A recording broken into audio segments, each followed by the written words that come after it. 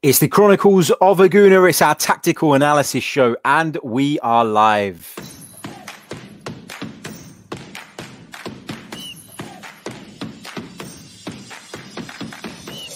You're listening to the Chronicles of a Gooner, the Arsenal podcast.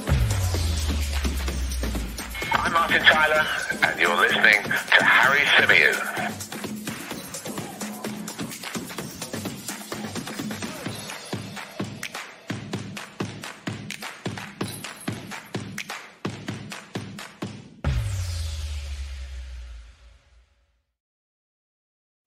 Hello and welcome back to another live edition of the Chronicles of a Gooner, the Arsenal podcast, brought to you by 90 Min. As ever, I'm your host, Harry Symeou, and on this edition, we're going to be analysing Arsenal's defeat to Villarreal in the first leg of their UEFA Europa League semi-final. Arsenal losing 2-1 on the night. Goals from Trigueros and Raul Albiol put Villarreal in front before, of course, Nicolas Pepe kept this cool from the penalty spot and scored for Arsenal what could prove to be a crucial away goal. I was feeling really pissed off last night, really downbeat about the performance, about the team selection, about the way Mikel Arteta had handled it all, etc., etc. But I wasn't too downbeat about the result, and I'm still not too downbeat about the result, because a 2-1 away from home, when you've got the away goal, is by no means a disastrous result, right? It's a result from which we can potentially recover. And I think similarly to what I was saying after the game against Slavia Prague, after the first leg against Slavia Prague, yes, we were bad and we should have won, or we should have done better than we actually did. I'm not going to say we should have won last night because we certainly didn't deserve to. But we should have done better. We haven't. We didn't. We've got to move on. And the great thing about these Europa League ties is that there's two legs. And Arsenal have the opportunity to put this right. They have the opportunity to put this right next Thursday night at the Emirates Stadium. And fingers crossed we can do exactly that. I shared my sort of post-match reaction on the live stream last night. Became available as a podcast this morning. So if you haven't heard it and you want to check it out, it is the last show in the feed. But on this edition, I'm going to be looking at it in a more calmer fashion. I'm going to be looking at some of the tactical elements that I think that Mikel Arteta got wrong. And I'm going to be discussing what he probably should have done better. Obviously, hindsight is a wonderful thing, right? And it's really easy to do this in hindsight, much easier than it is to get it right first time around. But we're going to make, we're going to put it all to one side, put the anger, put the disappointment to one side and focus on what we did wrong tactically, because we have to learn from it ahead of the second leg. And I guess, I've defended Mikel a lot, and I will, until we're out of the Europa League, it's very difficult for me to start saying, Arteta out like some people are. But the worrying thing is that a lot of these mistakes are not being learnt from. We're relying on players that have forever let us down. We're trying different things, that are simply not proven, that are new to us, and we're almost relying on them clicking instantly and getting us results. And unfortunately, Mikel Arteta tried a couple of things last night, which I'm going to go on to explain, that just baffled me. And that's the honest truth. Let's start with the decision to play Xhaka at left back. Let's get that one out of the way early doors, because I know a lot of people were debating with me during the pre-match stream about whether or not he should play there. Many of you felt he shouldn't. I can see there's a few of you in the chat who feel as though that has proved to be a mistake. I don't actually think that Granit Xhaka was the problem yesterday. And I'm not saying that because I defend Granit Xhaka. I genuinely don't feel that Granit Xhaka was exposed anywhere near as many times as some of you thought he would be in the lead up to that game. Samuel Chukwueze cut inside Granit Xhaka to good effect once. And even that one time, yeah, you could argue that Xhaka backed off. He was a little bit fearful, I think, of committing himself. He committed himself against Richarlison on Friday night in that game against Everton, and Richarlison just skipped past him. That's the worry when you're somebody who's a lot slower than your opponent, somebody who's fearful of the pace, of the quick feet. And Xhaka obviously will be well aware of the fact, that he's not quite, as quick and as sharp and as nimble as some of the tricky wingers that he's going to come up against playing in that position. But I didn't think he got done too often, and I thought actually he did okay. As some of you are saying in the chat, though, and as Steve rightly says, Xhaka is needed in midfield, though, Harry. I completely agree with this. I've been banging the Granit Xhaka midfield drum throughout the course of the season, because I think that even in comparison to Thomas Partey, I think he's been our best midfielder this season. He's been the most consistent of those midfield players. You can make the case that, maybe he's not good enough in the longer term, and perhaps we could upgrade on him. I totally accept that. But in terms of what Arsenal have available to them now, in terms of what Mikel Arteta currently has at his disposal, it's clear that Granit Xhaka is our most important midfield player. So, while I was okay with the idea of him playing left back last night, I think this time against a better midfield, we saw that we really, really miss him there. Just going back to that original, to the first goal, because I have watched the game back again this morning fully, and I had a particularly close look at the goal that Arsenal conceded. And the goal that Arsenal conceded come off the back of one Foyth bombing forward for Villarreal. Now, one Foyth, right, is somebody that doesn't normally do that. If you watch Villarreal regularly, if you look into Villarreal and the way they've played this season and the games in which Foyth has played as a right back, which, by the way, he's not looked very comfortable in at all. Sod's law that he would, kick into gear for a game against Arsenal. But he hasn't done this very often. But what he was doing was he was bombing down the flank. And it wasn't, one Foyth running on the outside. It was one Foyth running on the inside, almost like an inverted fullback. The very thing that Mikel Arteta tries to sometimes get Hector Bellerin to do. But what was happening as a result of Granit Xhaka's reluctance to squeeze up, because naturally he doesn't have the pace that some of the other players do when they're playing that left back. He was fearful of that pace of Chukwueze, and he didn't want to push up. He wanted to stay close and compact to the back four. But what that does is it creates a massive space in this area of the pitch here, because the fullback, normally, if it was Kieran Tierney, would have the energy to cover that area, to get up and down, to make it difficult, and to rely on himself and trust in himself to be able to get back when necessary. Xhaka doesn't trust himself to get back. Mikel Arteta probably doesn't trust Granit Xhaka to get back, and that's probably a part of it as well. He's probably instructed him to be a little bit more cautious in terms of bombing on forward. But in not stepping forward, Granit Xhaka leaves a massive space in front of him. And when you're asking Nicola Pepe to play as an out-and-out attacker, there's going to be a gaping hole there in front of Granit Xhaka. And one Foyth exploited that.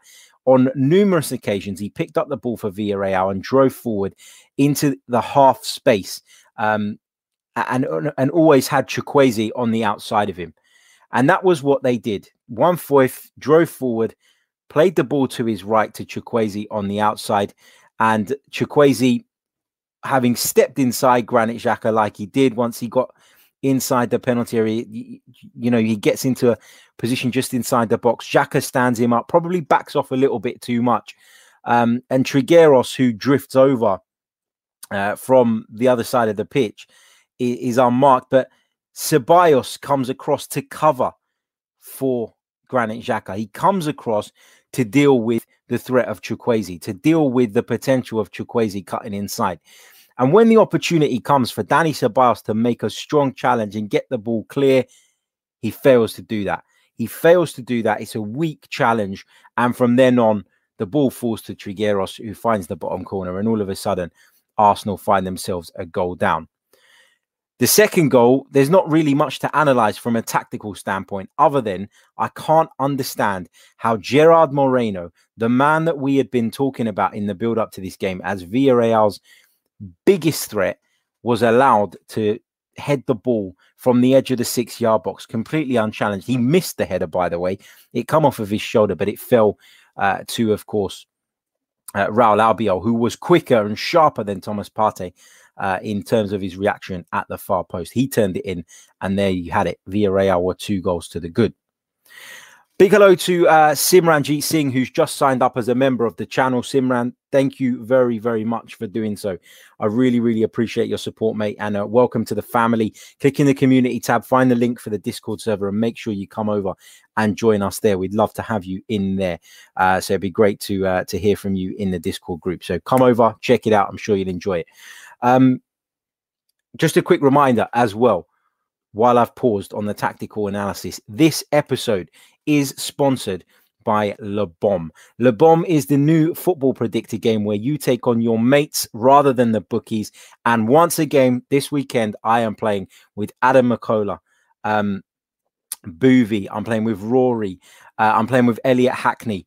And I'm looking to make it a fourth weekend in a row where I basically take their money, basically win the cash prize. I've been in fine form, didn't even have a good week last week, but it was enough still to get me over the line. So check out Le Bomb. You can find the link in the description, download it, share it with your mates, sign up, play. It's great fun. And as I say, you get to take the money off of your friends rather than the bookmakers. So head over to the link in the description, click on it, make sure you download the app, check it out. And of course, sign up. You must be 18 and a UK resident to play the Le Bomb game. And you must be, UK resident and 18 plus. Check it out. It's great fun. And I'm looking to make it a fourth victory in the row. Fingers crossed for me. There we go. Let's go back to the tactical analysis on this one. And I told you that, the second goal, there's not really much to analyze other than it was shocking marking. But Arsenal did improve in the second half, albeit not enough, really. When we look at it in the cold light of day, you can say that we were better, than we were in the first half. But that wasn't hard, were we? It was a really disappointing and frustrating first 45 minutes for Arsenal. So what changed in the second half? Well, actually, I think Unai Emery did a classic Unai Emery. And Unai Emery withdrew Paco Alcácer at halftime. Now, I don't know for sure if it was due to the forward picking up an injury or whatever the reason was for him doing that. But in taking Paco Alcácer off, he replaced him with Francis Coquelin, a defensive midfielder. So Unai Emery taking off one of his strikers to replace him with Francis Coquelin, a defensive-minded midfield player, was just classic Unai Emery for me. It was the move of someone who was fearful of his opponent. And actually, when you think about how good or how much control they had in the first half and how they limited us to very little, I think that was a coward's move. And so it baffles me when I'm scrolling through Twitter this morning and today, and I'm seeing people praising Unai Emery and saying Unai Emery outsmarted Mikel Arteta. Actually, I think that Unai Emery allowed Arsenal back into the game. I think that Unai Emery made a big mistake in doing that because he handed the upper hand to Arsenal. He handed Arsenal the impotence. And as a result of that change, his Villarreal side sunk much deeper and almost invited Arsenal on. So I think personally that he got it wrong. Let me just pause for a second to give a big shout out to Jim Howson. How you doing, mate? He says 18 months. It's like Mikel Arteta doesn't know his best 11. You're absolutely right, mate. And we'll come on to talk about a little bit about the rotation of the side in just a moment. But thank you very much for your kind donation and constant support as well. It is very, very much appreciated. So going back to that change that Unai Emery made at halftime, I actually think that turned the tide in the game. It meant that Villarreal sat off. They became more defensive. They moved it more into a formation like the one I'm displaying on the screen now. And I think it was in many ways their undoing. Now, am I saying that Unai Emery was wrong to try and protect the 2-goal lead that he had established?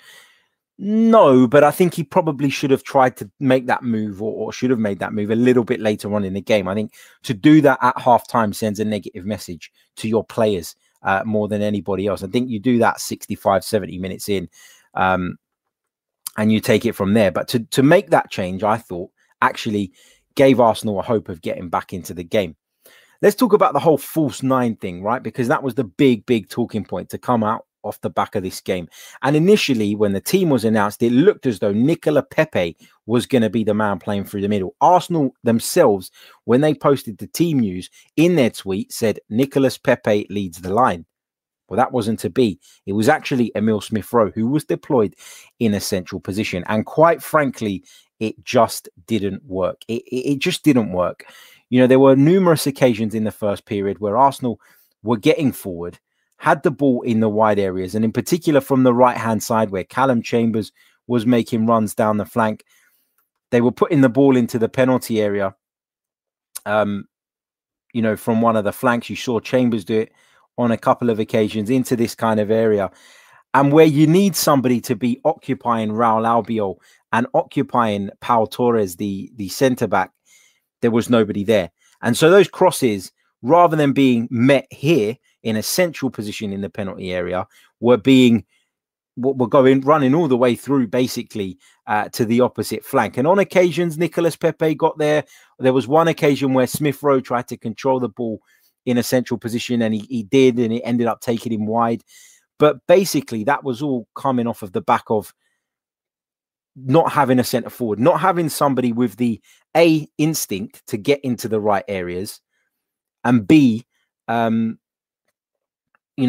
to basically take advantage of those scenarios, to occupy the centre halves, to give them something to think about. Albiol and Pau Torres, all they had to do was look in front of them. Nobody ever threatened to run in behind them. Nobody threatened to, to get in between them and cause confusion. Everything was in front of them, and therefore it was really, really easy to defend against. And they were really, really comfortable as a result of that. So, yeah, I mean, I genuinely think that the decision to play without a centre forward was a baffling one, and it was the wrong one.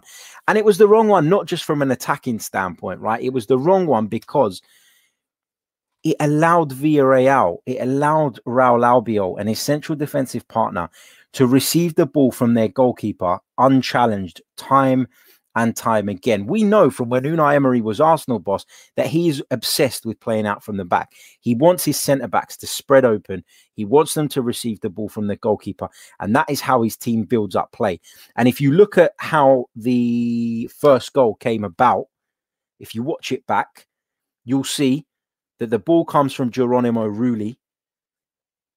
His centre-halves pull wide. Danny Parejo drops in the hole. He plays the ball into Danny Parejo, and with one touch around the corner, he plays the ball into the path of Juan Foyth, who then carries the ball forward. And obviously that leads to the first goal. So for me, you are not only giving up what it brings to you in attack by playing without a centre forward, and you're not only giving up the possibility of a player arriving in the right areas at the right time, you're not only allowing the centre-halves to have an easy ride and basically a night off because they're not having to ever worry about what goes in behind them. They're not ever having to worry about somebody taking up position in between them and passing on the man to their partner, etc., etc. All you're doing is you're saying to them, well, we're going to play in front of you and we might make runs into the box, but, you're going to have a relatively easy night.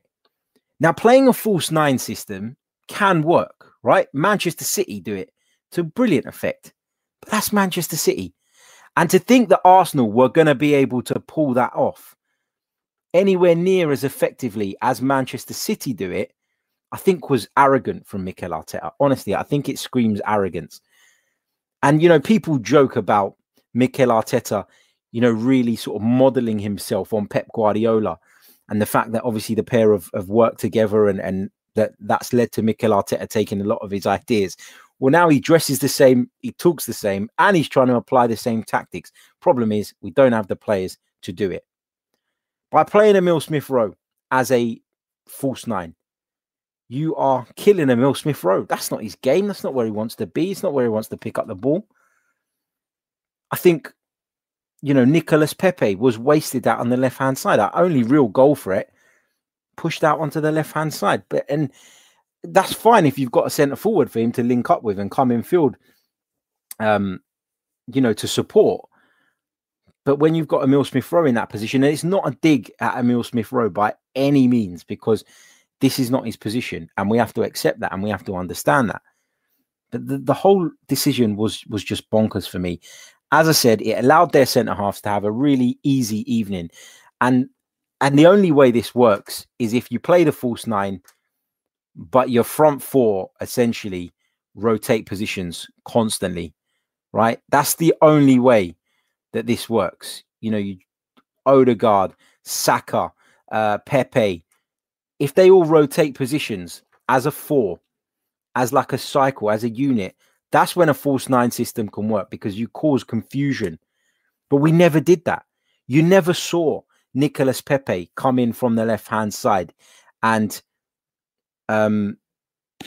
take up the centre forward position. You never really saw Emil Smith-Rowe go out to the right, go out to the left alone. You never really saw Odegaard occupy any of those positions. Yes, it happened from time to time, but in order for a false nine system to work, you know, it needs to have that movement and that rotation. It needs to have that fluency that causes problems for defenders looking on. And we simply didn't do that. So that was another reason why the false nine thing really didn't work. Just going back to Arsenal's sort of initial setup, if I just reset this for those of you watching us on YouTube at the moment. Big hello to those of you, of course, listening via the audio platforms as well. If you prefer to come over to YouTube so you can see the visuals that I'm using to explain my points, then feel free to do so.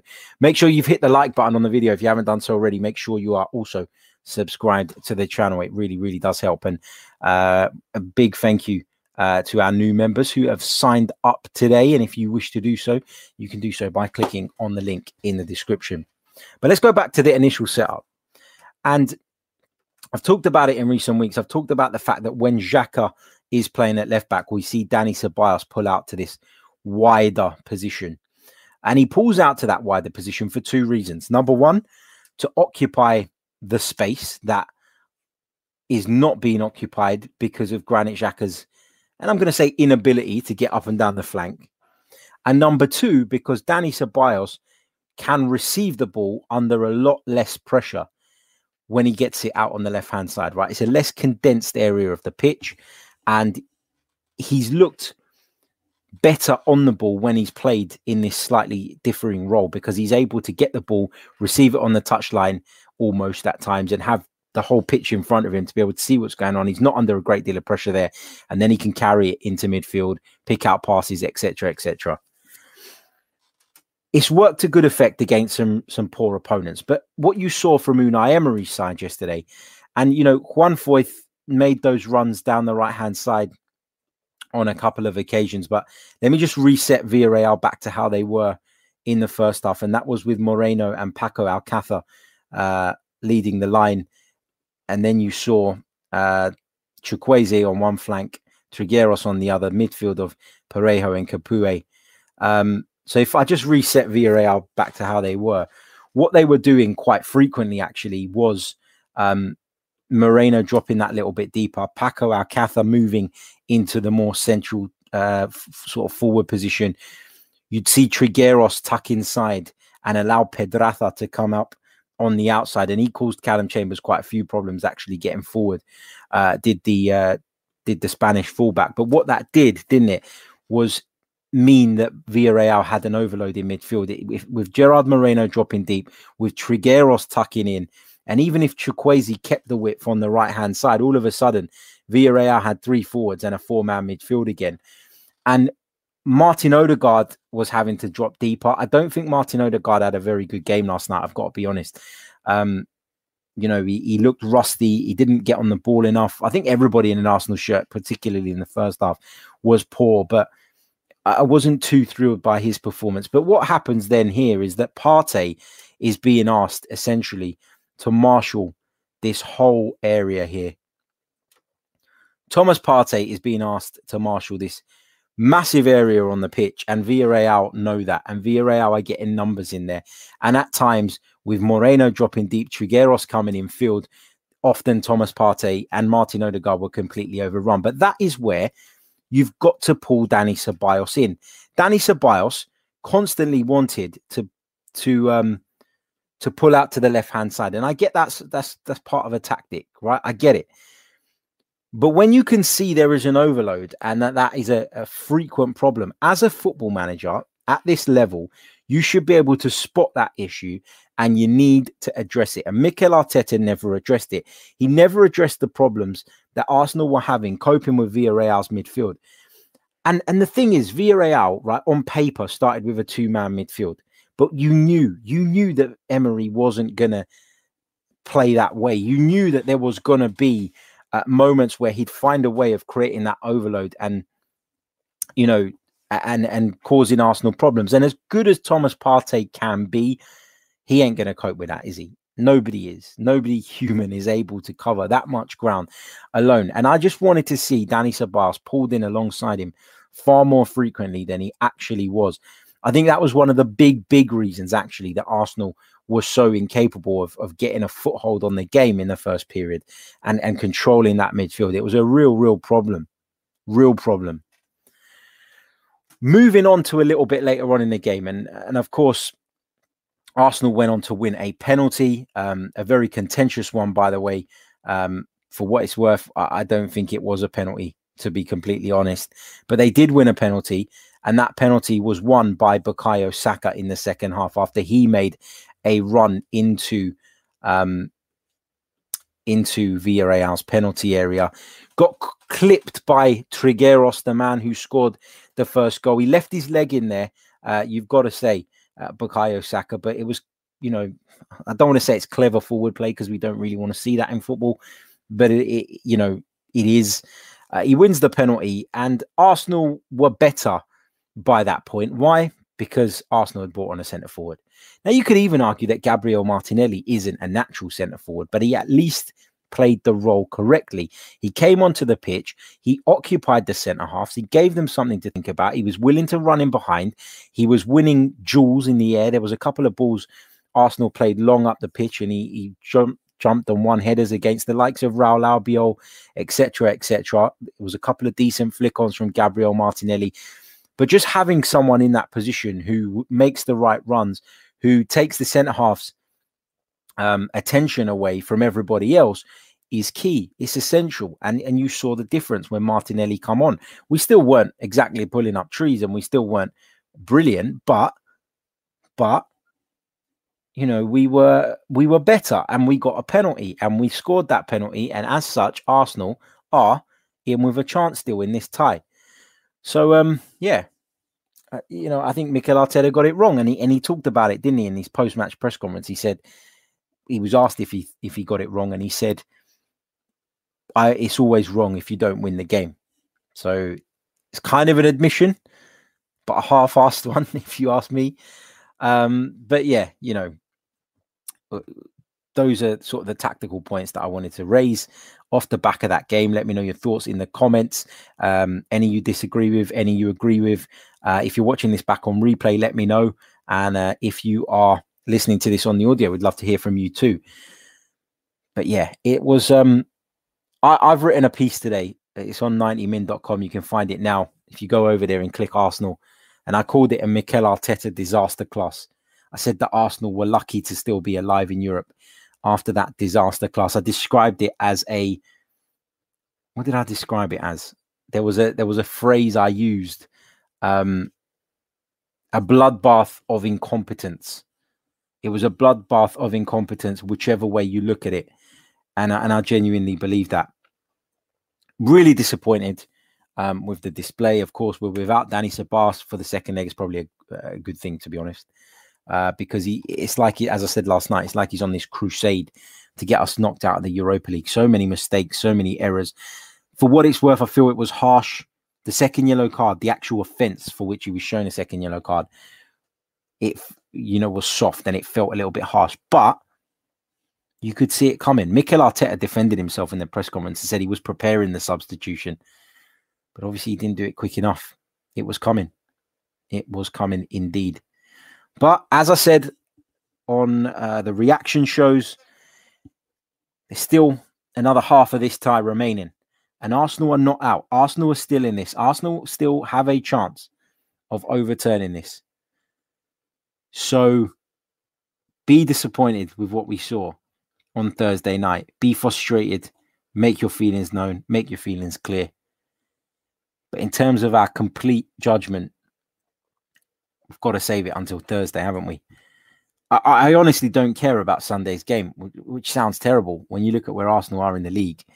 You know, it sounds pathetic to think that I'm looking at that and I'm not really bothered about whether or not we improved that. But it just feels like so, insignificant, because it's all about Thursday for me. And it's all about Thursday for so many reasons. It's about Thursday for the immediate future of the club. Will we get back, or do we have a chance at least of getting back in the Champions League? Can we at least get to a European final? Or will this season blow up in our face? And will a mid-table finish be accompanied by a disappointing, incredibly disappointing semi-final defeat against Villarreal? Let's see. Only time is going to tell. Big thank you to every single one of you for tuning in. Don't forget to check out the Le Bomb app. You will find the link to download it in the description. I'd love for you guys to download it. Take on your mates. I promise you, you won't regret it. It's great fun. Check it out. Like the video. Subscribe to the channel if you're new. If you wish to become a member, all you need to do is click on that link in the description. Big welcome to our members who have signed up today. Hope to see you in the Discord server very, very soon. And don't forget, later on, we've got a bit of content that's a little bit different. Starting a new series where I'm going to be interviewing people from the sports media world, people that I've been lucky enough to work with for the most part, or at least at the beginning anyway, talking about their journeys into the business. I know it's something that loads of people aspire to do. So how did these people get there? And I was joined on the first edition by boxing presenter and former reality TV star, Ali Drew. She's absolutely fantastic. Lovely girl. Check it out. And she talks about her experiences. And that video is premiering at 4 p.m. right here on the YouTube channel. And of course, you can download it in podcast format from the same time. And Newcastle preview will be with you first thing tomorrow morning. That's Saturday morning. So keep your eyes peeled for that as well. And I'll be joined by the lads from the Gallagate Shots, another member of the 90 Min podcast network. So check it out. And I look forward to catching you all very, very soon. Until next time, take care.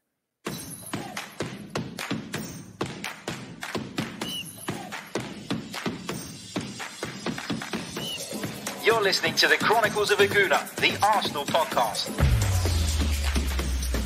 I'm Martin Tyler, and you're listening to Harry Symeou.